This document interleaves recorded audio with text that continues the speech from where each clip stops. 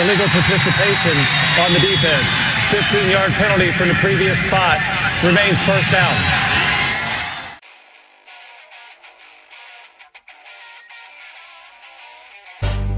This had better be a big play after all of that. Second down and 8, 4.5 to go in the half, 6-0 Beavers. Jonathan from the right hash from the zone 25 goes back to throw and throws the out, and it's caught, and it's going to be a big play. Chad Johnson down the left sideline. Nobody will catch Chad, and it's a touchdown, 75 yards for the Beavers. I am the man. This is the moment, and right here will tell perhaps all about that. 3rd and 1.5 from the right hash. Simonson the handoff. Ken cuts to the left. First down and more. 30, 25, 20. Simonson on his way. Ken into the end zone. Touchdown Beavers, and the streak is going to end here tonight. The snap on target to Wojtnik. He gets a much better punt away here. Sammy Strotter back to his 30-yard line. Starts up the middle. Gets to the 40. He's got a seam. 45 midfield. 45, 40. He's got a chance to go. 20, 15, 10, 5. Touchdown Beavers! Monumentals or the black suits running in. Nod your head. The black suits. Let me see you nod your head like this. Let me see you like this. Let me see you bop your head. Nod your head. Come on. Let me see you like this. Let me see you nod your head like this. Check it. Yo, it's this chick, right? Serlina, making me sick, right? Earth is worthless to her. She be tripping like threatening me and my men's trying to get the life. Welcome to Illegal Participation, the official podcast of the Heiner Tailgater. Recording this while firmly ensconced at the Heiner Tailgater headquarters, I'm your host and the big bald guy behind the grill, Bill Heine Heinrich.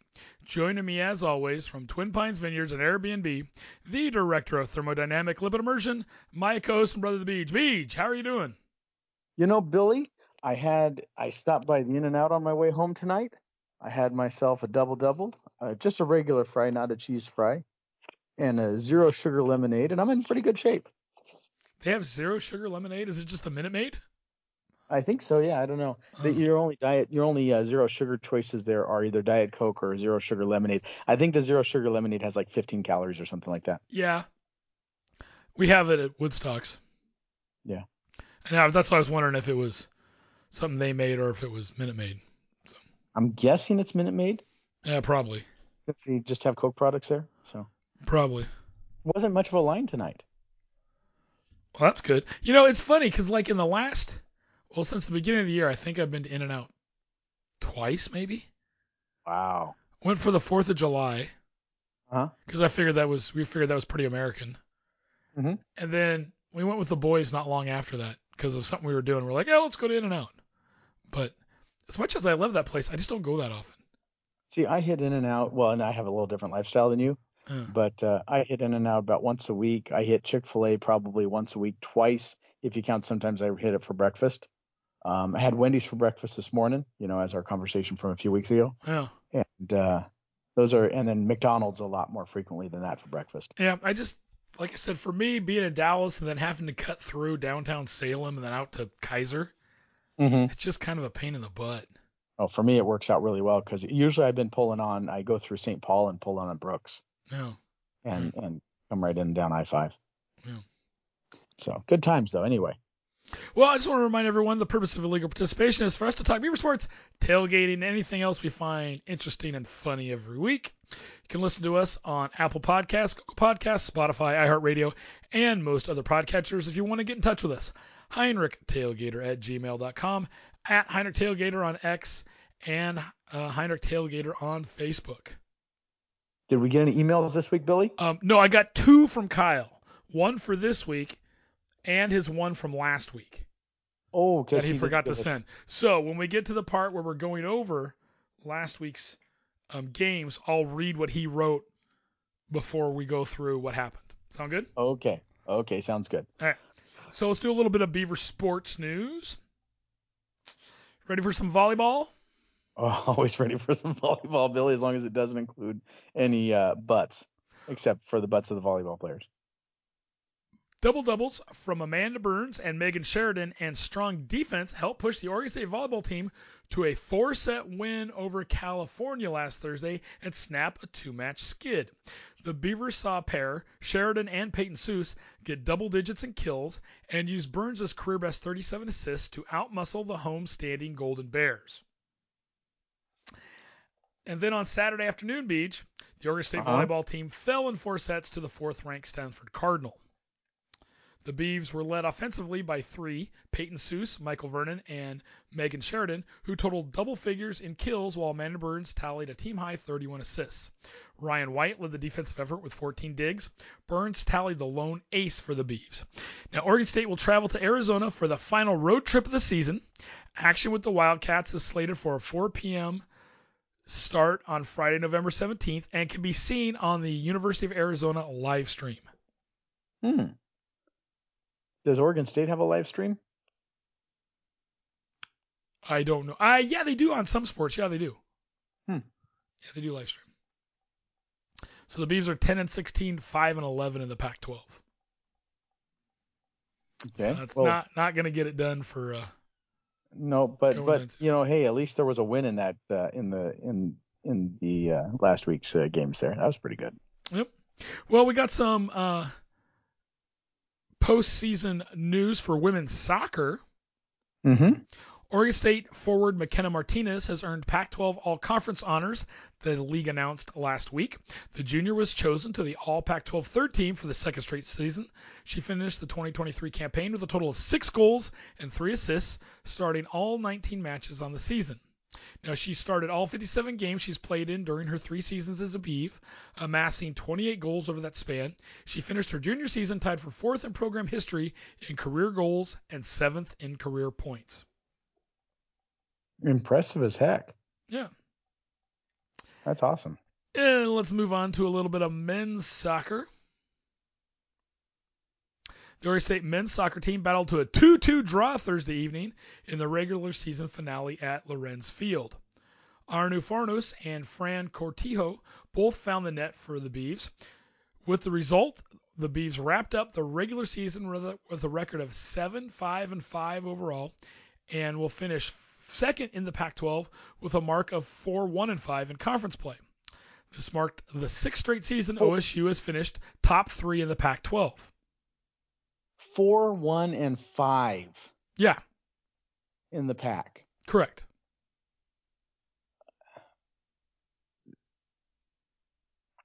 And they're number 2. Yeah. Tying 5 games, they're number 2. Correct. They didn't lose those 5 games. Everybody gets a trophy.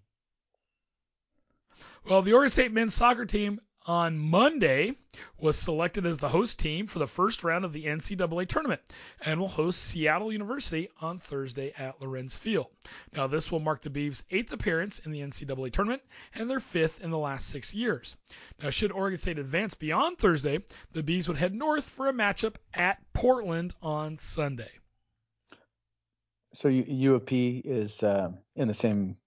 Yeah, and so they get a first round bye. Oh, really? Because U of P's always had good soccer teams, haven't they? Men and women's, yeah. Yeah, I was going to say both on both sides. Well, isn't that crazy wild gal who nobody likes, who was on the national team? Didn't she come from U of P? Rapido? Yeah. Rapino, whatever the hell her name is. Yeah, whatever. Yeah, I think so.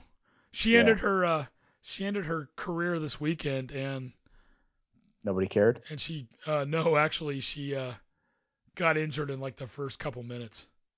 Oh, really? Yeah, and I think it was an Achilles. I don't know if she just tweaked it or what, but she was done. So I think it's karma, but you know. Yeah, I've never. She has a. So it was really interesting. Yeah, I agree. It was really interesting for me when I don't care about soccer, but I very much love this country, and so like when the Olympics roll around, I'll pay attention to sports and Olympics that I don't normally care about, right? But I'm like, let's see U.S. athletes win. I want to see, damn it, USA. And so, and even when it would be like the World Cup for the men's or women's, normally don't care about soccer, but I'll pay attention during World Cup because damn it, I want to see the USA win. Part of it, I want to see the U.S. win. So if the men win it all, we can kind of look around and go, yeah, we won it, but we don't even care. And go about our lives, That's so true. knowing that the other countries But they'd it's be soccer. yeah, the other countries they'd be rioting, right? But this year, just because of the attitude of so many of the women on the women's team, didn't care. I was actively hoping they'd lose. Yeah, no, I would agree with you on that one. I didn't watch I don't think I watched any of it, but whenever I heard the updates on the news, I'm like, just lose already. I'm tired of it. Yeah. So. Well, and my thing is, and a lot of people don't realize this, the women's pissed and moaned about their contract and they didn't get paid as much as men. And I would say this is true, but a couple things. One, men's soccer still brings in more money than women's. Mm-hmm. So there's that to deal with. And two, the women got what they bargained for. Mm-hmm. They were offered a contract originally the same as the men, but the men's contract had a higher ceiling, but a lower floor, right? So do you want less guaranteed money with more on the upside if you do well, or do you want higher guaranteed money with less on the upside? And that's what the men took. We'll take less in the hopes of getting more. The women took the higher guaranteed with the less on the top side. It's like taking even money versus risking it. Yeah. And so they got exactly what they wanted. And then when then it's not what they liked, because the men are making more. I want to renegotiate my deal because I would have made more money the other way. Exactly. It's like you got what you negotiated for. I know. But anyways, so that's why I didn't like them. Anyways, let's move on, Beach. Good for the men. Hopefully they can beat Seattle U, although I do believe they lost to the Red Hawks during the regular season. So, they didn't tie. They didn't tie to them. No, I believe they lost to half the teams they tied to. I believe Seattle isn't in the Pac-12. I believe they tied to Seattle in Seattle. So maybe being in Lorenz Field will be a just a stupid question here. Is Lorenz Field a nice field comparatively to other venues in like the Pac-12, or are they all about the same? Just curious. I don't know. I don't know. I don't pay attention to. Why did they get picked to host? Is it just because they're the second in the second team? Conference. Okay, I didn't know if it had anything to do with venue or anything like that. I don't know if anyone has a phenomenal soccer venue. Like bleachers in a field, 4 rocks and a ball. Yeah, what it looks like to me is the Beavers, Lorenz Field looks pretty nice, but I don't know what other teams' soccer venues look like. I want to say UOP's looks very similar. I mean, it's just a big open area. Yeah, but of course it's a private school, but smaller athletic budget and smaller population that goes there. So. Well, and when you think about it too, they don't even have football there, do they? No. So the one big revenue maker they don't even have. They have basketball. Yeah, but football makes far more money than basketball in general, doesn't it? If you have football. Yeah. All right. Okie dokie. Let's move on to cross country, Beach. Ooh, running for fun. What do we got? Kaylee Mitchell added another chapter to her storied legacy at Oregon State on Friday morning. The redshirt senior from Salem won her second straight NCAA West Regional and set a course record of 19 minutes, 8.4 seconds in the process. It was Mitchell's third straight season earning all-region honors and secured her trip to the NCAA championships next week. Now, joining her in Charlottesville will be Grace Featherstonha, who has also earned her third straight all-region selection by placing third overall. The duo will head to the championships looking to earn All-America honors for the second consecutive season. Now, Beach, as a team, OSU placed ninth, a disappointing overall result that likely takes the Beavs out of the running for the NCAA championships as a team. The Beavs dealt with injuries over the course of the season's final weeks and were able to put together the full team performance to make nationals for a second year in a row.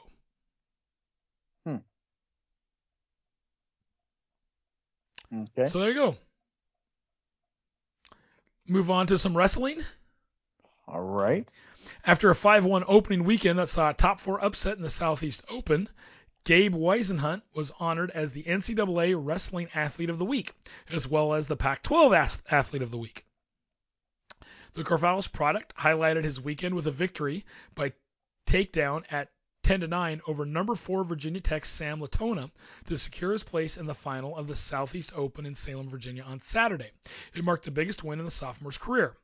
Now, Whisenhunt's first week vaulted him into the 23rd on Intermat and 24th on Flow Wrestling spots in the rankings.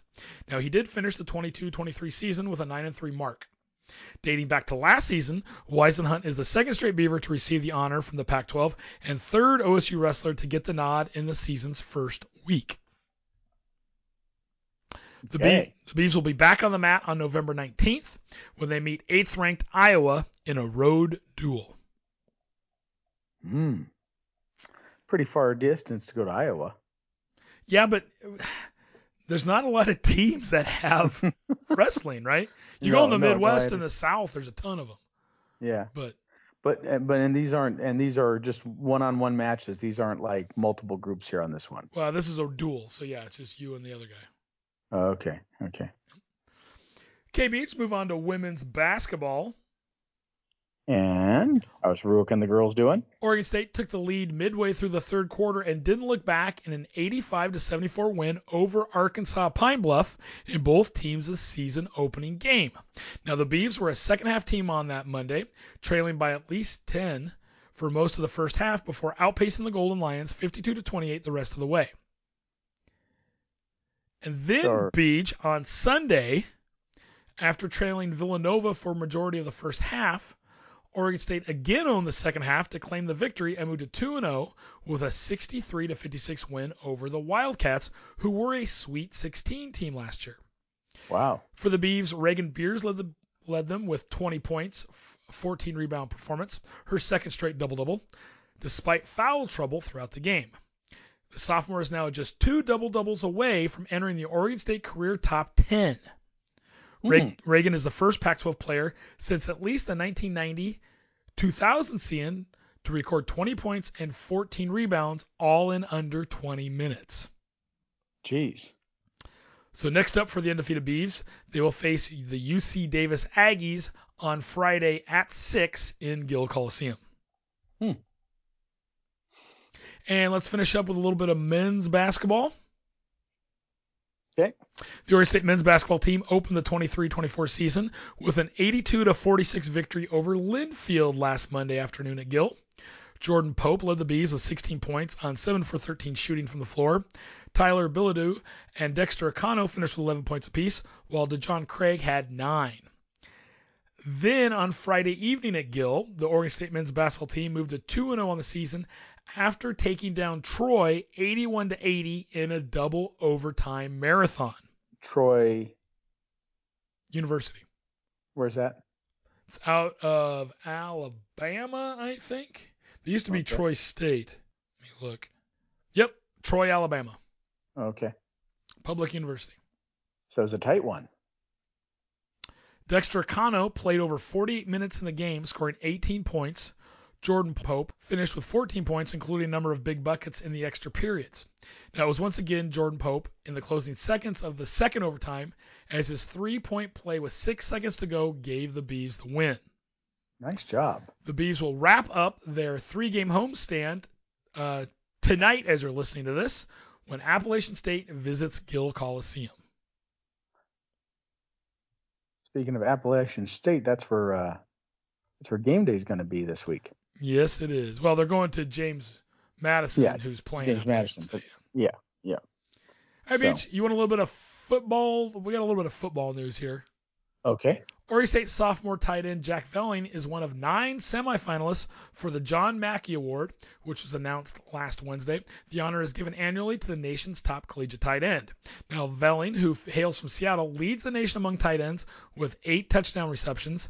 That ranks him 14th nationally, regardless of position.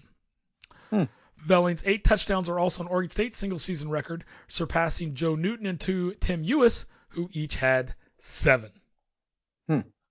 In a season. Wow. Hey, Billy. Yes, Beach. Did you hear that? I do. All right, here, hold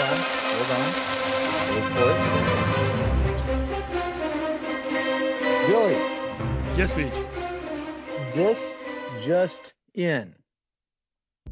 The U of O's Daily Emerald published an article this week to let everyone know that the U of O's Student Rec Center has fitness block hours for those who identify as women, non-binary, or trans. This way, the women don't have to feel embarrassed working out around men or those who identify as men. This can be uncomfortable. They can be comfortable without fear of being ogled or intimidated. So all you fucking freaks who live in Eugene and are tired of jacking off to your chicken horses porn while playing D&D in your all-virgin circle jerk in your mom's basement, here's your chance to see real live women partially clothed and sweaty.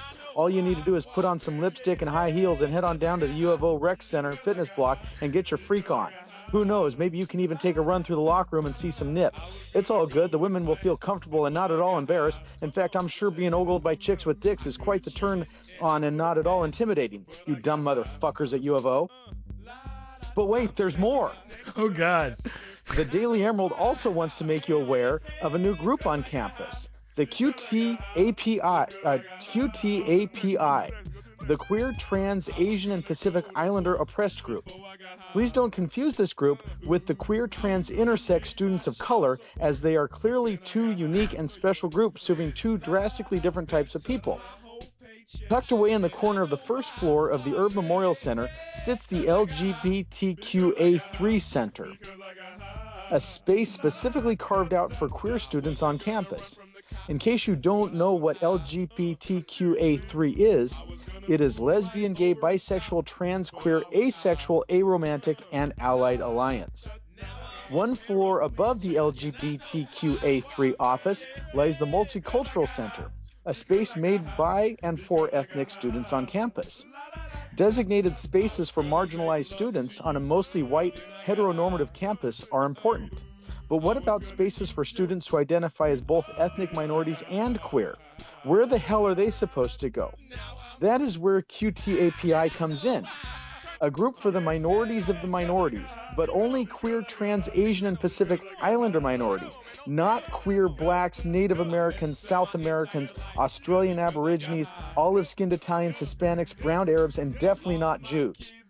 According to Amelia Koch, one of the founding members of the U of O's QTAPI group, queer BIPOC students are in an in-between of a limited resource Venn diagram. The U of O doesn't do the best job supporting queer and trans students, and I don't think there's enough support for BIPOC students. And me, Brian here, I have to say that I agree with Mr. or Mrs. Koch, as I don't want to assume their gender. It's very apparent in this article that the U of O does not care enough about its marginalized students, not one bit. And damn, these people are unfucking believable. And this has been your binary white cis heteronormative Heiner tailgater update from Eugene.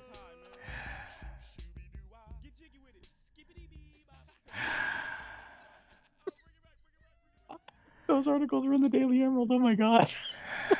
It was painful to read. Yeah. Oh I my God. I just can't believe how quickly. You used to go to college to learn something, and now you go there to try and show how much more oppressed you are than the next person. Exactly. I was watching a video the other day, and we don't need to know about that. Oh yeah, that was different. So,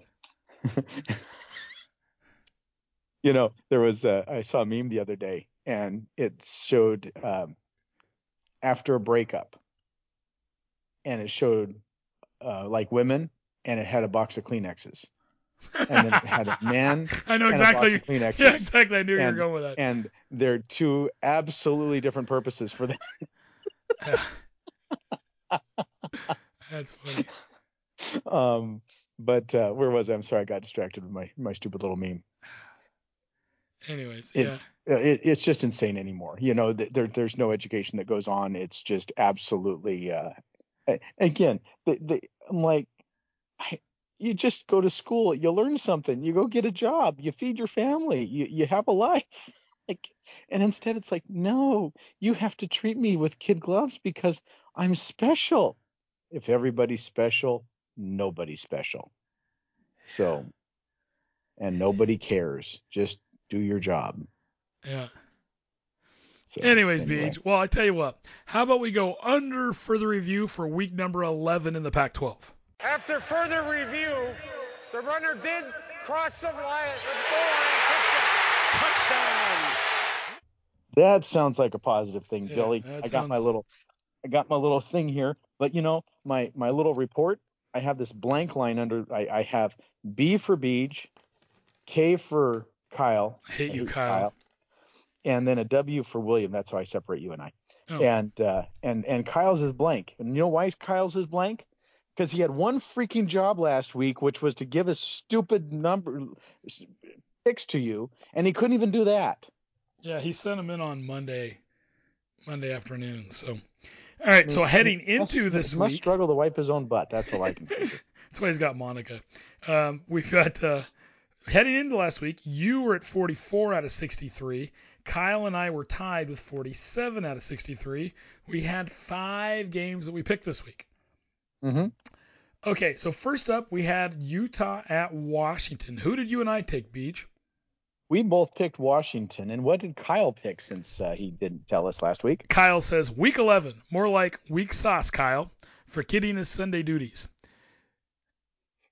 And I got to figure out, what was that? Washington and Utah.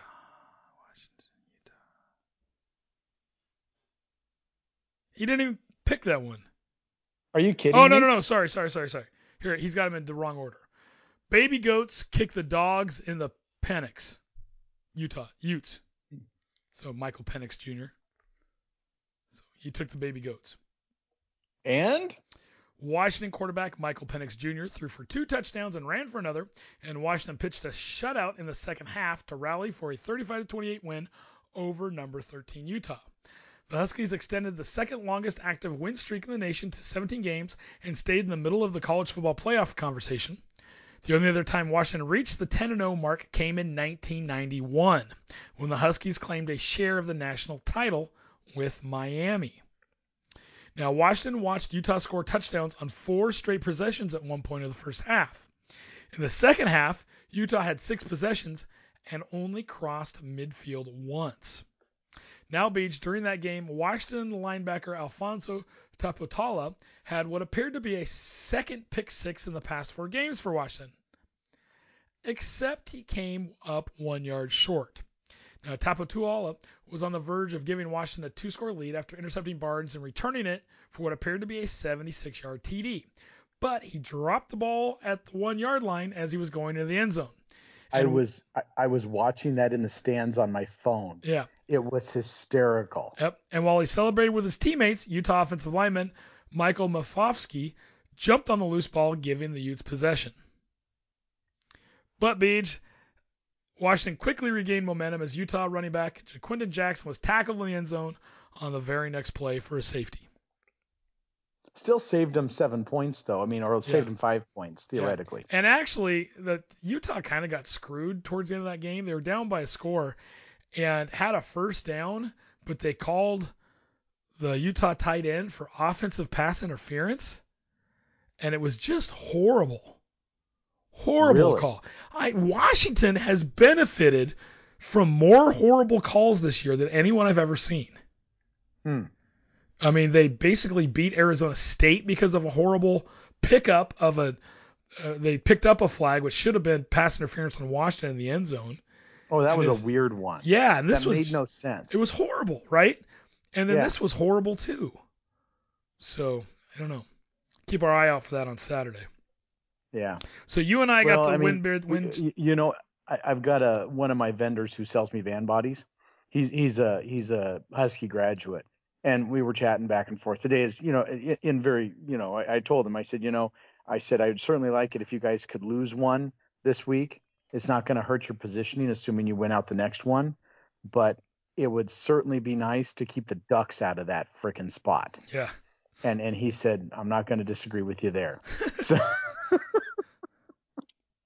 probably because they're more scared of the Ducks. Probably that true, but nobody likes the sons of bitches. No. So the more you can kick them down. I was reading an article today where it said the Ducks are the only team that control their own destiny. No, Washington does. Well, yeah, but but they don't really control their own destiny. Well, Yeah, if Oregon they win State out, they kinda go. does. But doesn't Oregon State to some extent The too? Oregon Or State, I think, needs an Arizona loss. unless did Oregon beat Arizona or did Oregon No, not they play didn't Arizona? play. Okay. So even if we beat Oregon and beat the Huskies, Arizona needs to drop one because we're tied with them and they go over us. Yeah, because if Oregon State's tied with Arizona, They beat us. So yeah. Yeah. And if Oregon drops the next two games, or just the next one game, or one of the next our game, Civil War. Yeah. Then they would go over. Then Arizona would go over Oregon, would they not? Maybe it depends on who they play. See, Oregon would have lost to Washington and Oregon State. No, Arizona would go. Because if Oregon is, let's say Oregon's lost to Washington and Oregon. Because we lost to Arizona and Oregon lost to us, theoretically they beat us. Or Arizona beat them. No. It only goes head to head. And if it's not head to head, then it goes on your cumulative record against the rest of the pack. Common opponents. Okay. So, Oregon didn't play Arizona, so that one doesn't matter. And who else did they miss? USC. No, UCLA. So. And Oregon didn't play UCLA this year, correct? Correct. Because they played USC. So it has to be against everybody. You'd have to look at it. So it's only against common opponents. Okay, interesting. Okay, well, sorry. So you and I picked up the win there. Kyle did not. All right, up next, Beach, USC at Oregon. What did Kyle say? Kyle said, I got to find out. Okay, well, you and I both picked it again. We did. Kyle said, can Bo have a bad game? I'm going to say Ducks, but I'll be happy to see the other team lose. So you two picked Oregon. Oregon quarterback Bo Nix threw for 412 yards and 4 touchdowns, and number 6 Oregon held off a late USC rally for a 36-27 victory on Saturday night, effectively eliminating the Trojans from contention for the Pac-12 championship game. Oregon wide receiver Tez Johnson caught 7 passes for 126 yards and 2 scores, and Oregon racked up 552 yards in total offense. It was the 4th straight win for the Ducks, who are undefeated at home. For USC, Caleb Williams threw for 291 yards and a touchdown and ran for another score. USC has lost 4 of its last 5 games after winning its first 6. Austin Jones scored on a 13-yard scamper late in the 4th quarter to get the Trojans within 36-27 with 3:54 left. But the 2-point conversion failed and USC didn't get closer. And I didn't understand that, Beach. USC was down by 15. They scored a touchdown, so now they're down by 9. Okay. So they're going to need to get a 2-point conversion in there. So they went for 2 right then, didn't get it, and left themselves down by 2 scores. It didn't make any sense to me. You think they would have? I would have kicked it, take the extra point. Now you're down by 8. You're down by 1 score. No matter what, in this scenario, you've got to get 1 2-point conversion. Unless they were thinking we're going to get 2 2-point conversions and try to win it like that. Mm-hmm. But a lot of times you're just trying to get there, just get to that point where that score ties it up. Yeah, and now you've basically given Oregon another out. You know what I mean? They've got an extra out to play with. Well, even if they score here, then we know, we just need we got an extra out to play with, so it didn't make any sense. So anyways, all 3 of us got the win there. Okay, next up, Arizona State at UCLA. And you and I both picked bitch tits. What did Kyle do? Kyle says, UCLA picks on the slow kid, UCLA. Down 5 offensive linemen and facing one of the top defenses in the country, Arizona State coach Kenny Dillingham knew he had to be unconventional if the Sun Devils had any shot of competing against UCLA. They not only competed, they pulled off the win. Using a variety of different formations, Arizona State kept the Bruins off balance Saturday night in its 17-7 victory at the Rose Bowl. The Sun Devils were without 14 players, including 5 offensive linemen. yet managed to rebound from last week's 55-3 loss at number 18 Utah and defeat the Bruins, who were 18.5-point favorites. Wow. Arizona State went to a swinging gate formation often and had one play during the first half that was a combination of a swinging gate and flying wedge. The offensive line. So do you know? Bill, I don't mean to sound stupid. Maybe you can describe this. What's a swinging gate? So, Beach, a swinging gate. Imagine you line up your center with the quarterback behind him. Uh-huh. And then you take all your other linemen and line them up 10 yards away from him. Okay. Right? And Okay. and you can put one tight end maybe on the line out one side of the center, and then put another guy on the line on the other side of your lineman. Okay. And then you can put a running back behind the quarterback and another guy behind those 4 offensive linemen out there. Okay. So it depends on how they're going to try and defend that, right? Yeah. Because you can hand it off right behind you. And so do you have one guy lined up against your center then? Maybe. Depends how the defense wants to do it. And then you just have half the guys split on one side and half the guys split on the other. Well, yeah, that's how are you going to defend that, right? Yeah. Because it's 11 on 11, but the offensive have moved to put their 11 in very unconventional lineup. So where are you going to put your 11 guys to defend it? If you don't put enough guys out there on those linemen that are all split out there, he's just going to dump the ball off to the running back who's standing behind him, and then he's got 4 to 6 blockers in front of him. Yeah. So. Okay, and they call that a swinging gate. Called the swinging gate. Okay, thank you. Yeah. So Arizona State running back Cam Scatterbo rushed and passed for touchdowns in the second half. The junior running back threw for a 25-yard touchdown to Elijah Badger in the third quarter, and then put the game out of reach in the fourth quarter with a 17-yard carry up the left side and into the end zone. So Arizona State getting really creative, but hey, they came out with the win. Are they bowl eligible yet? I don't think they can be. No, first of all, they can't because they have self-imposed a bowl ban this year. Because their coach was an ass? Because of recruiting violations that are being investigated by the NCAA right now from past head coach Herm Edwards. So they impose the ban themselves? Correct. Is that to try to hopefully get some leniency when the things are done, saying we've already imposed our ban? Yeah, trying to kind of head it off a little bit. Okay. And at this point, they are 3-7 overall, so there's no way they'll be eligible. Gotcha. Well, kind of cool. They kicked bitch tits in the face. What? How about UCLA? Are they bowl eligible yet? Yeah, they're 6-4 overall. Okay. All right. Cool. Well, and unfortunately, none of us got the point on that one, but still sounds like a fun game. Yep. Next up, Arizona at Colorado. Well, you and I picked Arizona. Kyle? Kyle said Neon Dion needs to replace his bulbs and his O-line, Arizona. And is that true? Well, Arizona kicker Tyler Loop connected on a 25-yard field goal with no time remaining, and number 23 Arizona rallied to beat Colorado 34-31 on Saturday night at sold-out Folsom Field. Jonah Coleman rushed for 179 yards as the Wildcats earned their 4th consecutive victory. Arizona trailed 24-17 at the break and didn't take its first lead until Loop's field goal at the very end of the game. The Wildcats Bees are only 13-74 when trailing at halftime in the Pac-12 era, according to league research. So it seems to me like Colorado is losing most of their games by like just about a field goal. Yeah, they're coming in there with pretty much a score. Yeah, I don't want to say they're cougging it. I don't want to say they're cougging it because other than Stanford, they've always been behind, I think.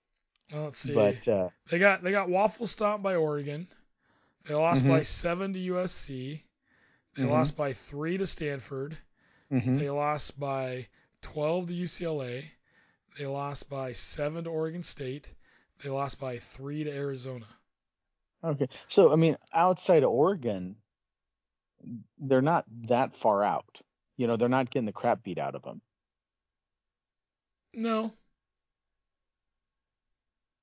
So, but maybe I was going to say give Dion another year in the pack, and maybe he'll be competitive. And that's right, yeah. There's the pack. Well, Beach, Colorado quarterback Shedeur Sanders ran for a score and threw for 2 more as the Buffaloes lost for the 6th time in 7 games since a 3-0 start. Sanders also finished with 262 yards passing to go over the 10,000-yard mark for his career. Now, Colorado kicker Alejandro Mata missed a 44-yard field goal to the right with 4:57 remaining. So if they'd hit that, it'd put more pressure on Arizona. Mm-hmm. Now for Arizona, Fafita threw for 214 yards and 2 scores. Receiver Montana Lamonius Craig got 5 passes for 67 yards against his former team. I'm only throwing this in there because I love saying Montana Lamonius Craig. I just love that last name, Lamonius Craig.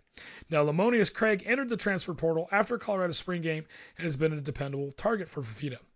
Now, Lamonius Craig was given a game ball by head coach Jed Fish for stopping near the goal line so the Wildcats could run down the clock late in the game.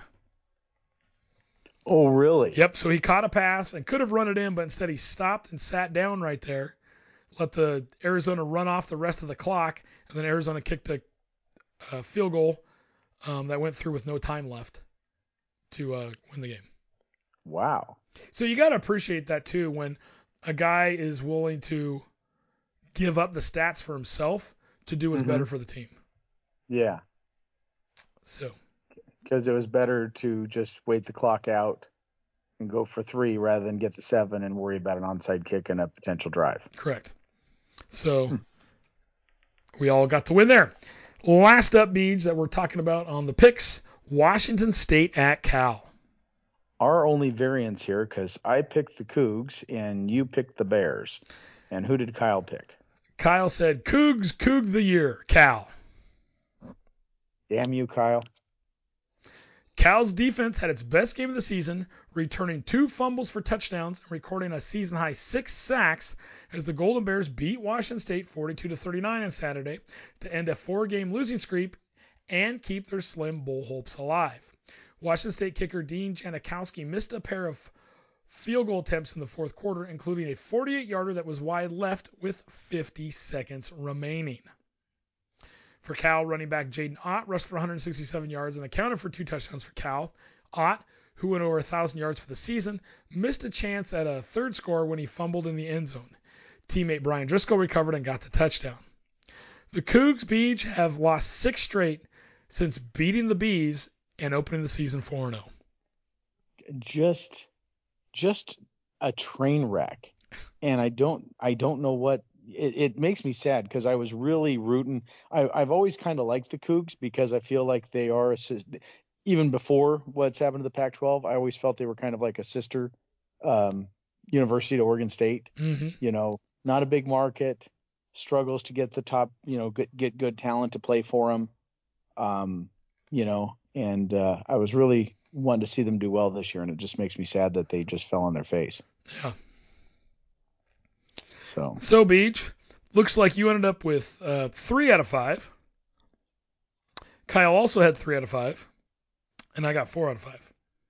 So at the end of the week, you got 47 out of 68. Kyle's at 50 out of 68, and I am at 51 out of 68. Only 2 weeks to go. No way for me to make this one up unless there's a complete and utter screw up. Yep. All right. So our last game of the week to talk about, Beach, Stanford at Oregon State. It's a great game, Billy. It was a great game. Oregon State running back Damian Martinez ran for 146 yards and a career-high 4 touchdowns to lead number 12 Oregon State to a 62-17 victory over Stanford on Saturday. Martinez, the Pac-12 Freshman Offensive Player of the Year last year, surpassed 1,000 yards for the season and did most of his damage in the first half with 136 yards and all. Doing okay over there, yeah, Billy? I've got the hiccups. Having trouble breathing. I've got the hiccups. And 136 yards and all 4 touchdowns, including a 59-yard score in the first quarter. Now, the Beavs kept their Pac-12 championship game hopes intact and extended their home winning streak to 9 games. Stanford, which was coming off a 10-7 win at Washington State and played number 5 Washington close at home 2 weeks ago, couldn't keep up with the Beavs' big play offense. DJ Uiagalelei completed 12 of 19 passes for 240 yards and 2 touchdowns.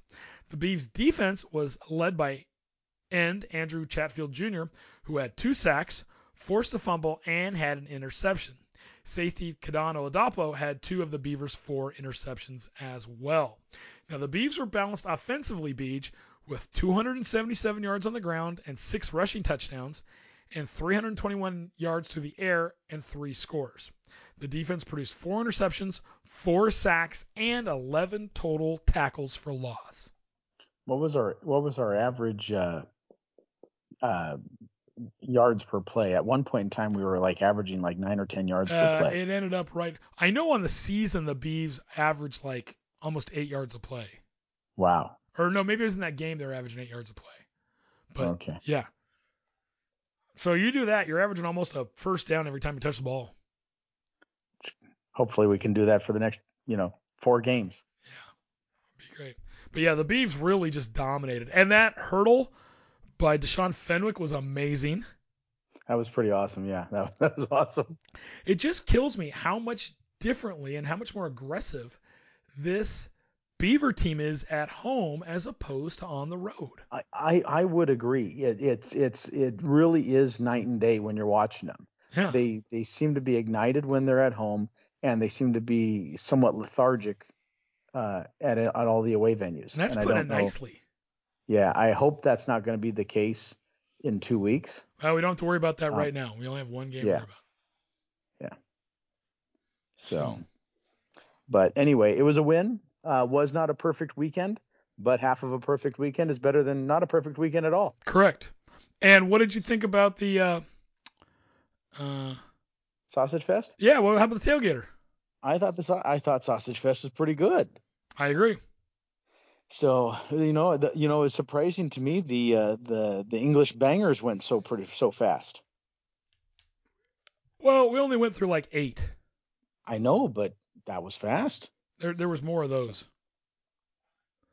What else? What was that? We went through a lot of garlics.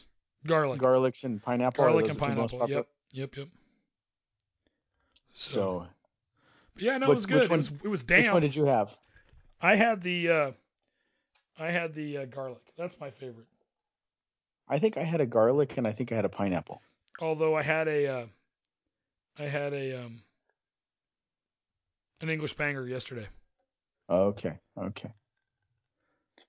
And the pretzels, we didn't have any pretzels left, but they went quick as hell. Do you want me to get more pretzels? People like the pretzels. Okay. I don't know if I can get those same ones because I already placed my order this week, but I can pick something up at Cash and Carry on Wednesday. Okay, yeah. The pretzels seem to do well, and I can cook those. Anything else work well on the in the oven? We could do cookies. I was gonna get you some more churros. Okay, I need something that's a little forgiving. So I think the churros and the pretzels are more forgiving than cookies would be. Okay. All right. But anyways, yeah, it was good. I'm not always on time with my timer. Yeah, it was a good. The heat's a little inconsistent. Yeah, it was a good tailgater though. A little wet, but pretty good. Unless we do do we have chocolate or white chocolate macadamia nut? Probably not. Oh, okay. Snickerdoodle? I don't know. That'd probably be difficult. I don't know. Okay, let's just stay with what we got. Yeah, I'll look when I'm at Cash and Carry on Wednesday. Okay, maybe a little mini pizza. Ooh, maybe a little mini pizzas. No, absolutely not. Okay. I'm not buying mini pizzas to run through that oven. All right, you ready to move on to the Pac-12 and the polls? Yes. How are we doing? So the polls came out again on Sunday. In the AP poll, Washington stayed at number 5. Mm-hmm. Oregon is at number 6. Mm-hmm. Oregon State moved up to number 10. Okay. Utah fell to 16. Arizona moved up to number 19. and USC is in the others receiving votes category. So they are completely out of the polls. Mm-hmm. In the coaches poll, Washington again number 5, Oregon 6, Oregon State 10, Utah 16, and Arizona 22nd. Again with USC in the others receiving votes category. And then, Beach, this is last week's numbers because they haven't released the new college football playoff rankings yet. But last week, Washington was at 5th, Oregon at 6th, Oregon State at 12th. And remember, you have to be in the top 4 to get into that. Wow. So they still need some disruption to be considered for national. Well, I will say no team with 2 losses has ever played in the 4-team playoff. So, and you made a comment. I'm sorry, I'm not up on all the other conferences, but I'm gonna guess, is Michigan the other team with the longest winning streak? No, Georgia. Got Georgia. Okay, so Georgia's number 1 with the longest winning streak, and Washington's number 2. Correct. Okay. Yep. So, yeah. But we'll see. I imagine Oregon State will move up to 10. Mm-hmm. So, and, there's still some upper teams need to play each other. Oregon State has to play Washington and Oregon. Mm-hmm. So there's some losses to go around there. Mm-hmm. Michigan still has to play Ohio State. Plus, there still has to be a Big Ten championship game. So possible losses there. Mm-hmm. Georgia and Alabama are still slated to play in the SEC championship game. So there's room for some movement. Yeah. Room for some movement. I just hope the losses go in the right direction. I do too. All right, Beach, it is now time for the Tommy Tuberville. What's he think I look like? A jackass? You sure do. Jackass of the Week Award. Every week I discuss a person in college football who exemplifies truly worse than sportsmanship, leadership, or just being a fan. This week, Beach, we're going to give it to Texas A&M Athletic Director Ross Bjork. Okay, what did Ross do? Well, Beach, on Sunday night, he said it was his decision to fire football coach Jimbo Fisher early in the day, saying that the program was, quote, stuck in neutral. Bjork said he called interim Texas A&M president General Mark Welsh after the Aggies lost to Ole Miss on November 4th, which was a week before, and asked to meet. Now, Bjork said in a news conference that, quote, the assessment that I delivered was that we are not reaching our full potential. We are not in the championship conversation, and something was not quite right about our direction and the plan. We should be relevant on the national scene. So, Beach, in Jimbo Fisher's first 3 seasons in College Station, the Aggies were 26-10 and finished number 4 in 2020, the second highest ranking ever for the program after the 1939 national championship. Over the past 3 seasons, Texas A&M is 19-15 overall, including an active 9-game road losing streak that is tied for the program's longest since the AP poll began in 1936. Since Fisher's first full recruiting class in 2019, Texas A&M has signed 70 ESPN 300 players, the 4th most in FBS, behind Alabama, Georgia, and Ohio State, who have each played in at least one national championship game over that span. The Aggies were also credited with the number 1 recruiting class in 2022.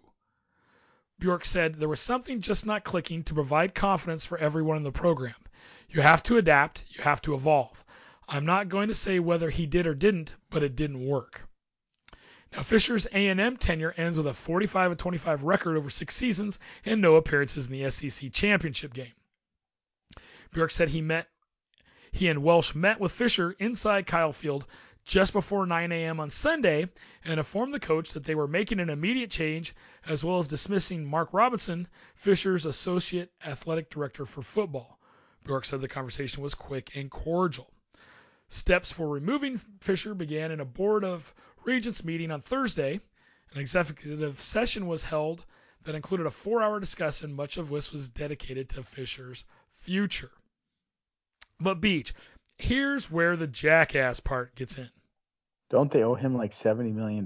Fisher's dismissal is expected to cost the school more than $76 million to buy out his contract, nearly triple the highest known previous coaching contract buyout at a public school. According to his contract, Fisher is owed $19.2 million within 60 days, and then $7.2 million annually through 2031. Wow. There is no offset or mitigation on those payments, and the annual payments start 120 days after termination. Wow. Who wrote that contract? Somebody wasn't looking out for the university. Yep. So Bjork said the athletic department and the 12th Man Foundation, a Section 501c3 charitable organization that is the university's fundraising arm for athletics, will cover the costs. Bjork said the finances are monumental. Let me be very clear in this next part. Texas A&M Athletics and the 12th Man Foundation will be the source of the necessary funds covering these transition costs. Monumental screw up because they had pissing so much money away. I mean, granted, it goes to the coach, so I guess not pissing it away. But not for him. No value for the university. He just gets to walk away with a beautiful golden parachute. Yep. Wow. Yep. Can you imagine being a booster saying, here's my $10 million to get rid of that guy that we screwed up? Here's my $10 million for 1 year of his contract. Yeah. Wow. Yep. Just so that we can hire somebody new, and we hope and we pray that he's better than the previous guy. Well, and they won, right? They'd won on Saturday, and then they fired him the next day. Well, the decision was made. Yep. I wonder if he knew it was coming. I mean, I think so. I just think some of these guys have unrealistic expectations. Here's something for you, Beach. Since 1998, how many 10-win seasons has Texas A&M had? 3? 1.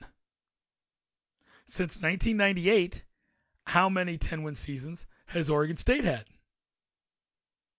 2? 3. Okay. I just think it's ridiculous. Yes, you won the national championship in 1939. Great. But you're not as good as you think you should be. You never have been. I enjoy football. I like watching football. But, I mean, I guess I just sit back and, I mean, maybe these boosters have money just, falling out of their wallets.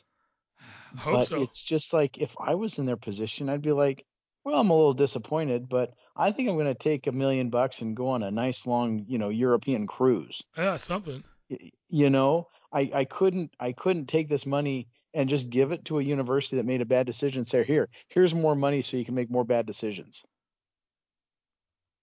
Completely agree. Yeah. Let's get drunk and make bad decisions together. Sounds like a good idea. So Ross Bjork and the Board of Regents at Texas A&M for pissing away $76 million. You get this week's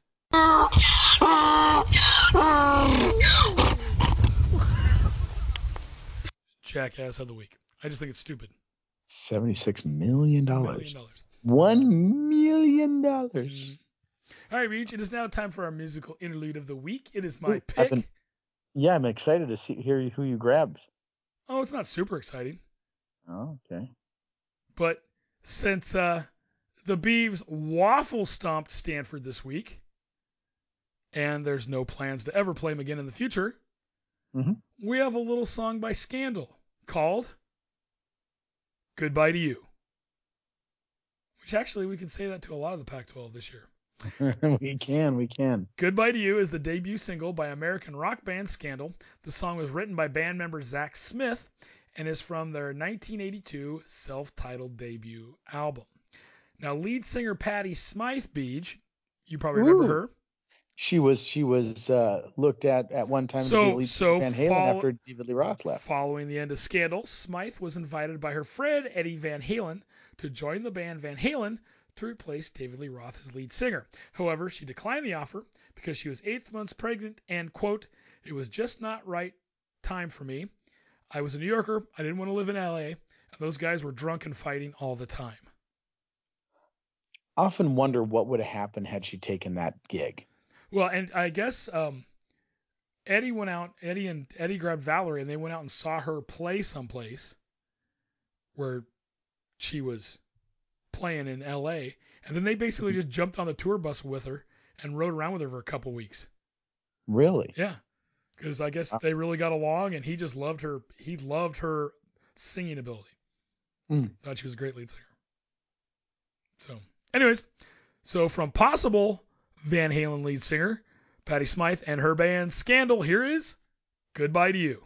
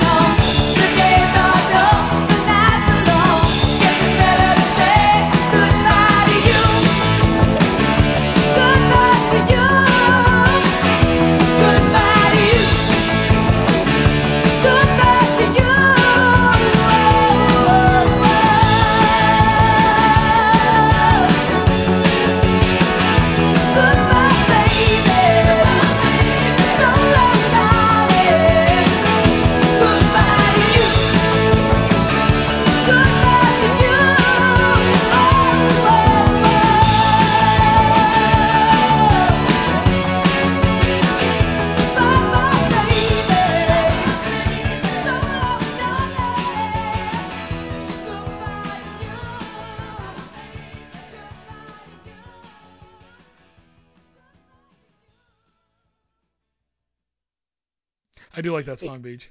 Hey, Billy, correct me if I'm wrong. Did I hear that they've announced the schedules for next year? And there again, just to confirm, there is not going to be a Civil War for football. You are wrong. Oh, I'm wrong. They have not announced the Beaver schedule yet. Oregon has announced their schedule, and yes, Oregon State is not on it. Oh, okay. But you are So wrong. good. The Beavs haven't announced their schedule. Okay, but at this point, there doesn't appear to be Nope. a common week where they're going to play. Nope, there is none. Beautiful. I hope this is So the start. I can tell you, Oregon State will not be playing any Big Ten schools next year Nice. because they're not on anybody's schedule. I don't know. Well, maybe Purdue. Are they on Purdue's schedule?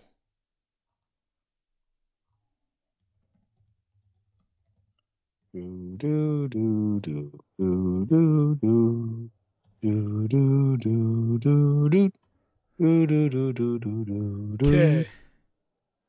Oh yeah, they're scheduled to play Purdue. Sweet. So we already know one game for next year. Yeah, so they're scheduled to play Idaho State. Bees are scheduled to play Idaho State August 31st, at Boise State September 7th, and home against the Purdue Boilermakers on September 21st. Isn't that Kurt's Yeah. alma mater? Well, no, Oregon State's his alma mater, but his dad taught at Purdue when he was a kid, so he's always had a soft spot for him. Yeah, he's a fan of him. No, totally understandable. All right, Beach. Let's get moving on along here. It's now time to go look at week number 12 in the Pac-12. Last 2 weeks, Beach. Last 2 weeks of the regular season. Kind of crazy. This season's gone by way fast. It has. All right. So, the first game, we've got one game on Friday, November 17th. We've got Colorado at Washington State. Somebody's losing streak will end. Oh, God. Oh, golly. This is a toughie.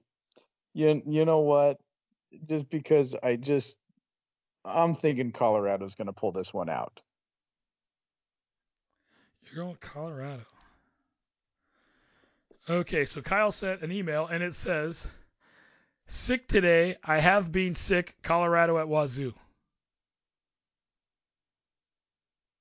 And then a couple minutes later, he sent another email that said, stupid thing sent early. Colorado at Wazoo. I saw a video of a guy on a buffalo, and they fight off a cougar. Guy on a buffalo. YouTube it. Colorado. I, too, am taking Colorado. Yeah. Have you ever seen that guy on a buffalo? No. Stupid YouTube video about a guy on a buffalo. All right. The rest of our games, Beach, are on Saturday, November 18th. Okay. First up, Oregon at Arizona State.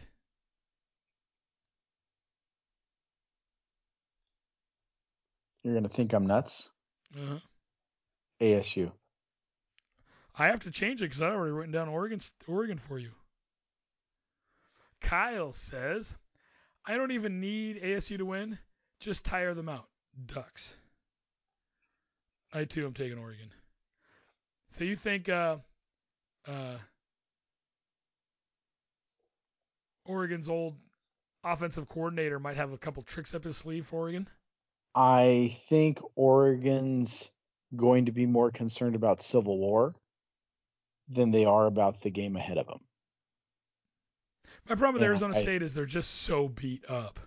Yeah, I understand that. They're like on their 18th quarterback, and but they're dressing up the water boy as an offensive lineman. Well, there's two factors going into me. For one thing, for me, in order to catch up with you guys in my numbers, I have to make some chances. Second thing is, I just really feel Oregon is so cocky, and they think they're already in the Pac-12 championship, and they think that the only thing that stands in between them is Civil War at home at Oregon.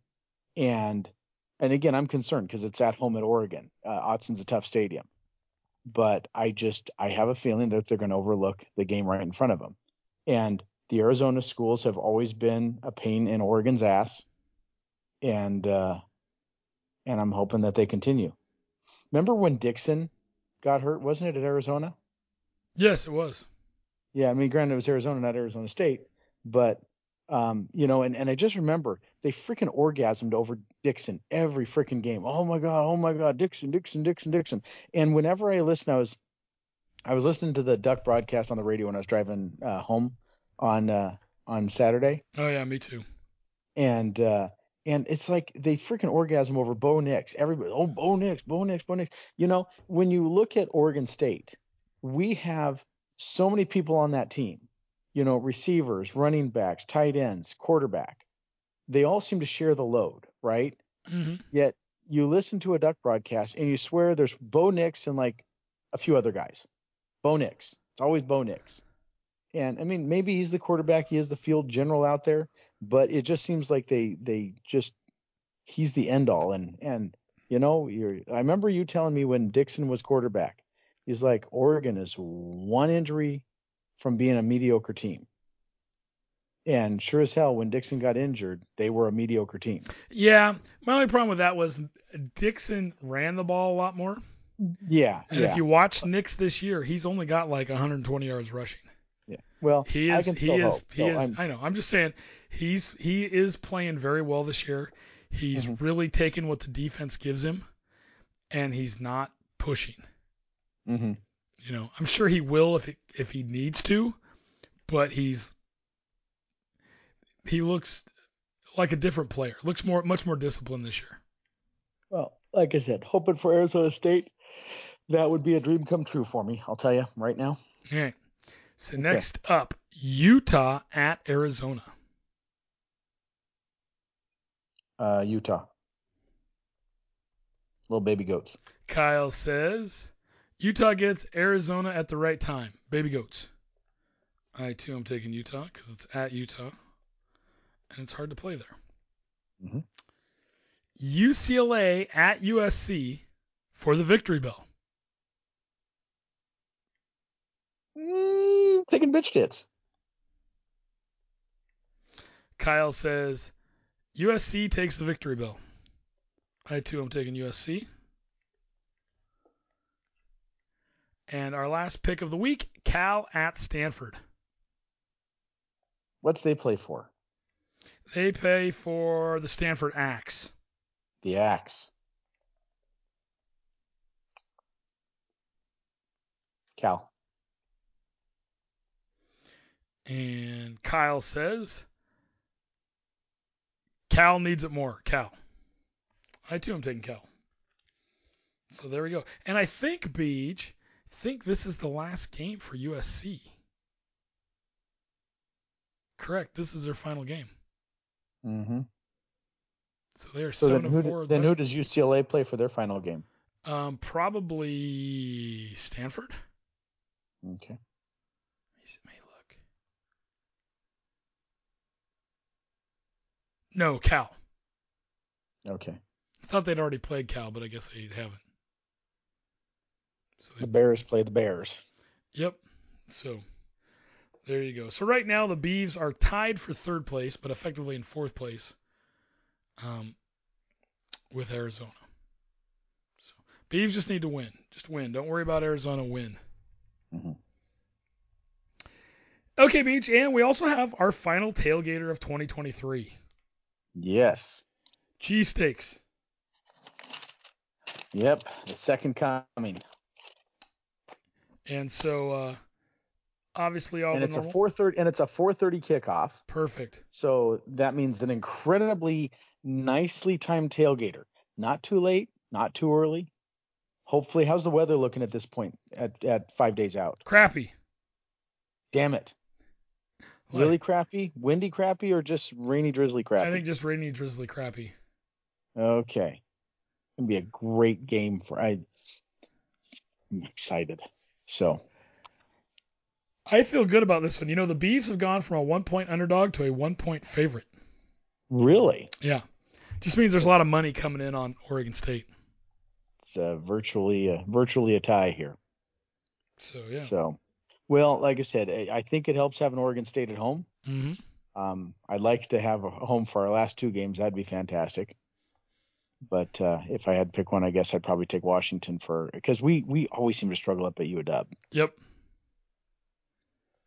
So anyway, well, it's gonna be a great day. We're gonna be out there at 7:00 for anybody that wants to come early.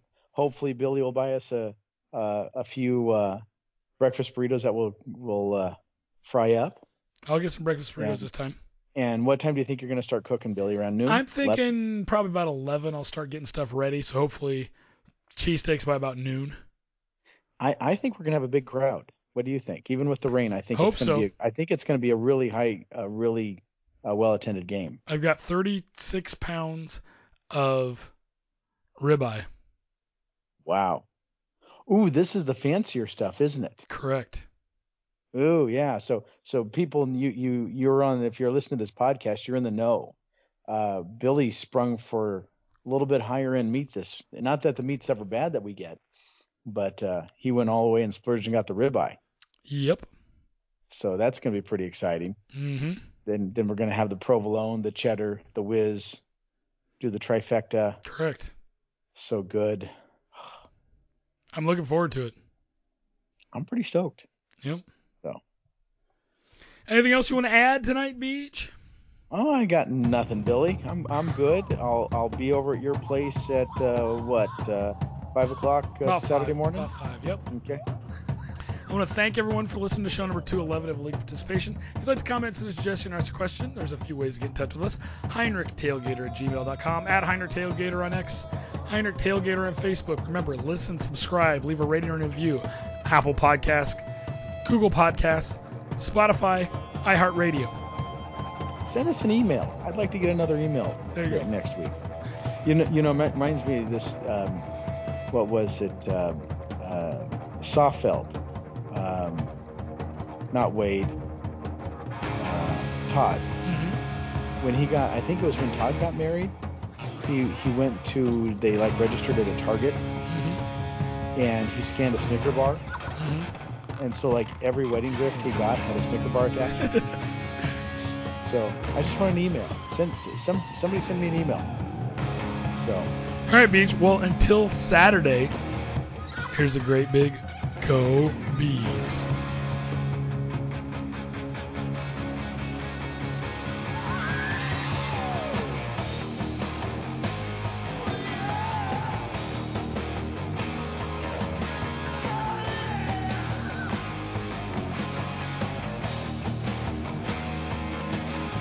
You can't give a minute on a subway line.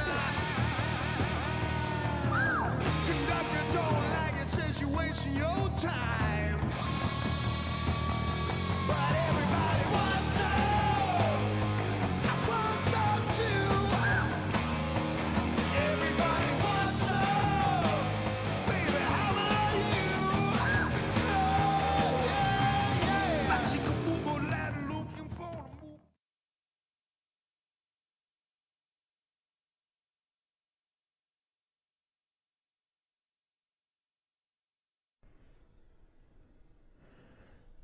What's up? What's up? What's up? Oh my goodness gracious! What's the matter? Well, I just had to do my update from Eugene. It's intense. It's like the first time I had sex while camping. Exactly. It's intense. It's fucking intense. Yeah. Anyways. All right. Chia. Ooh. Got a stapler? I do. I have one sitting right here. Ooh, that'd be helpful. Except you're not sitting right here. That No, would be no. odd. Here's my stapler. My chrome stapler. Ooh. Mm-hmm.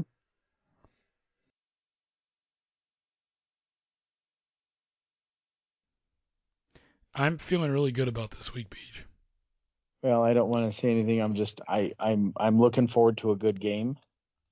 I hate. I don't know if you ever notice. I hate saying, even with the weakest of teams, I'm like, you know what? I just want to see a good game. I want them to play hard, and I hope the luck is on our side. But I always hate people. We're gonna kick their ass.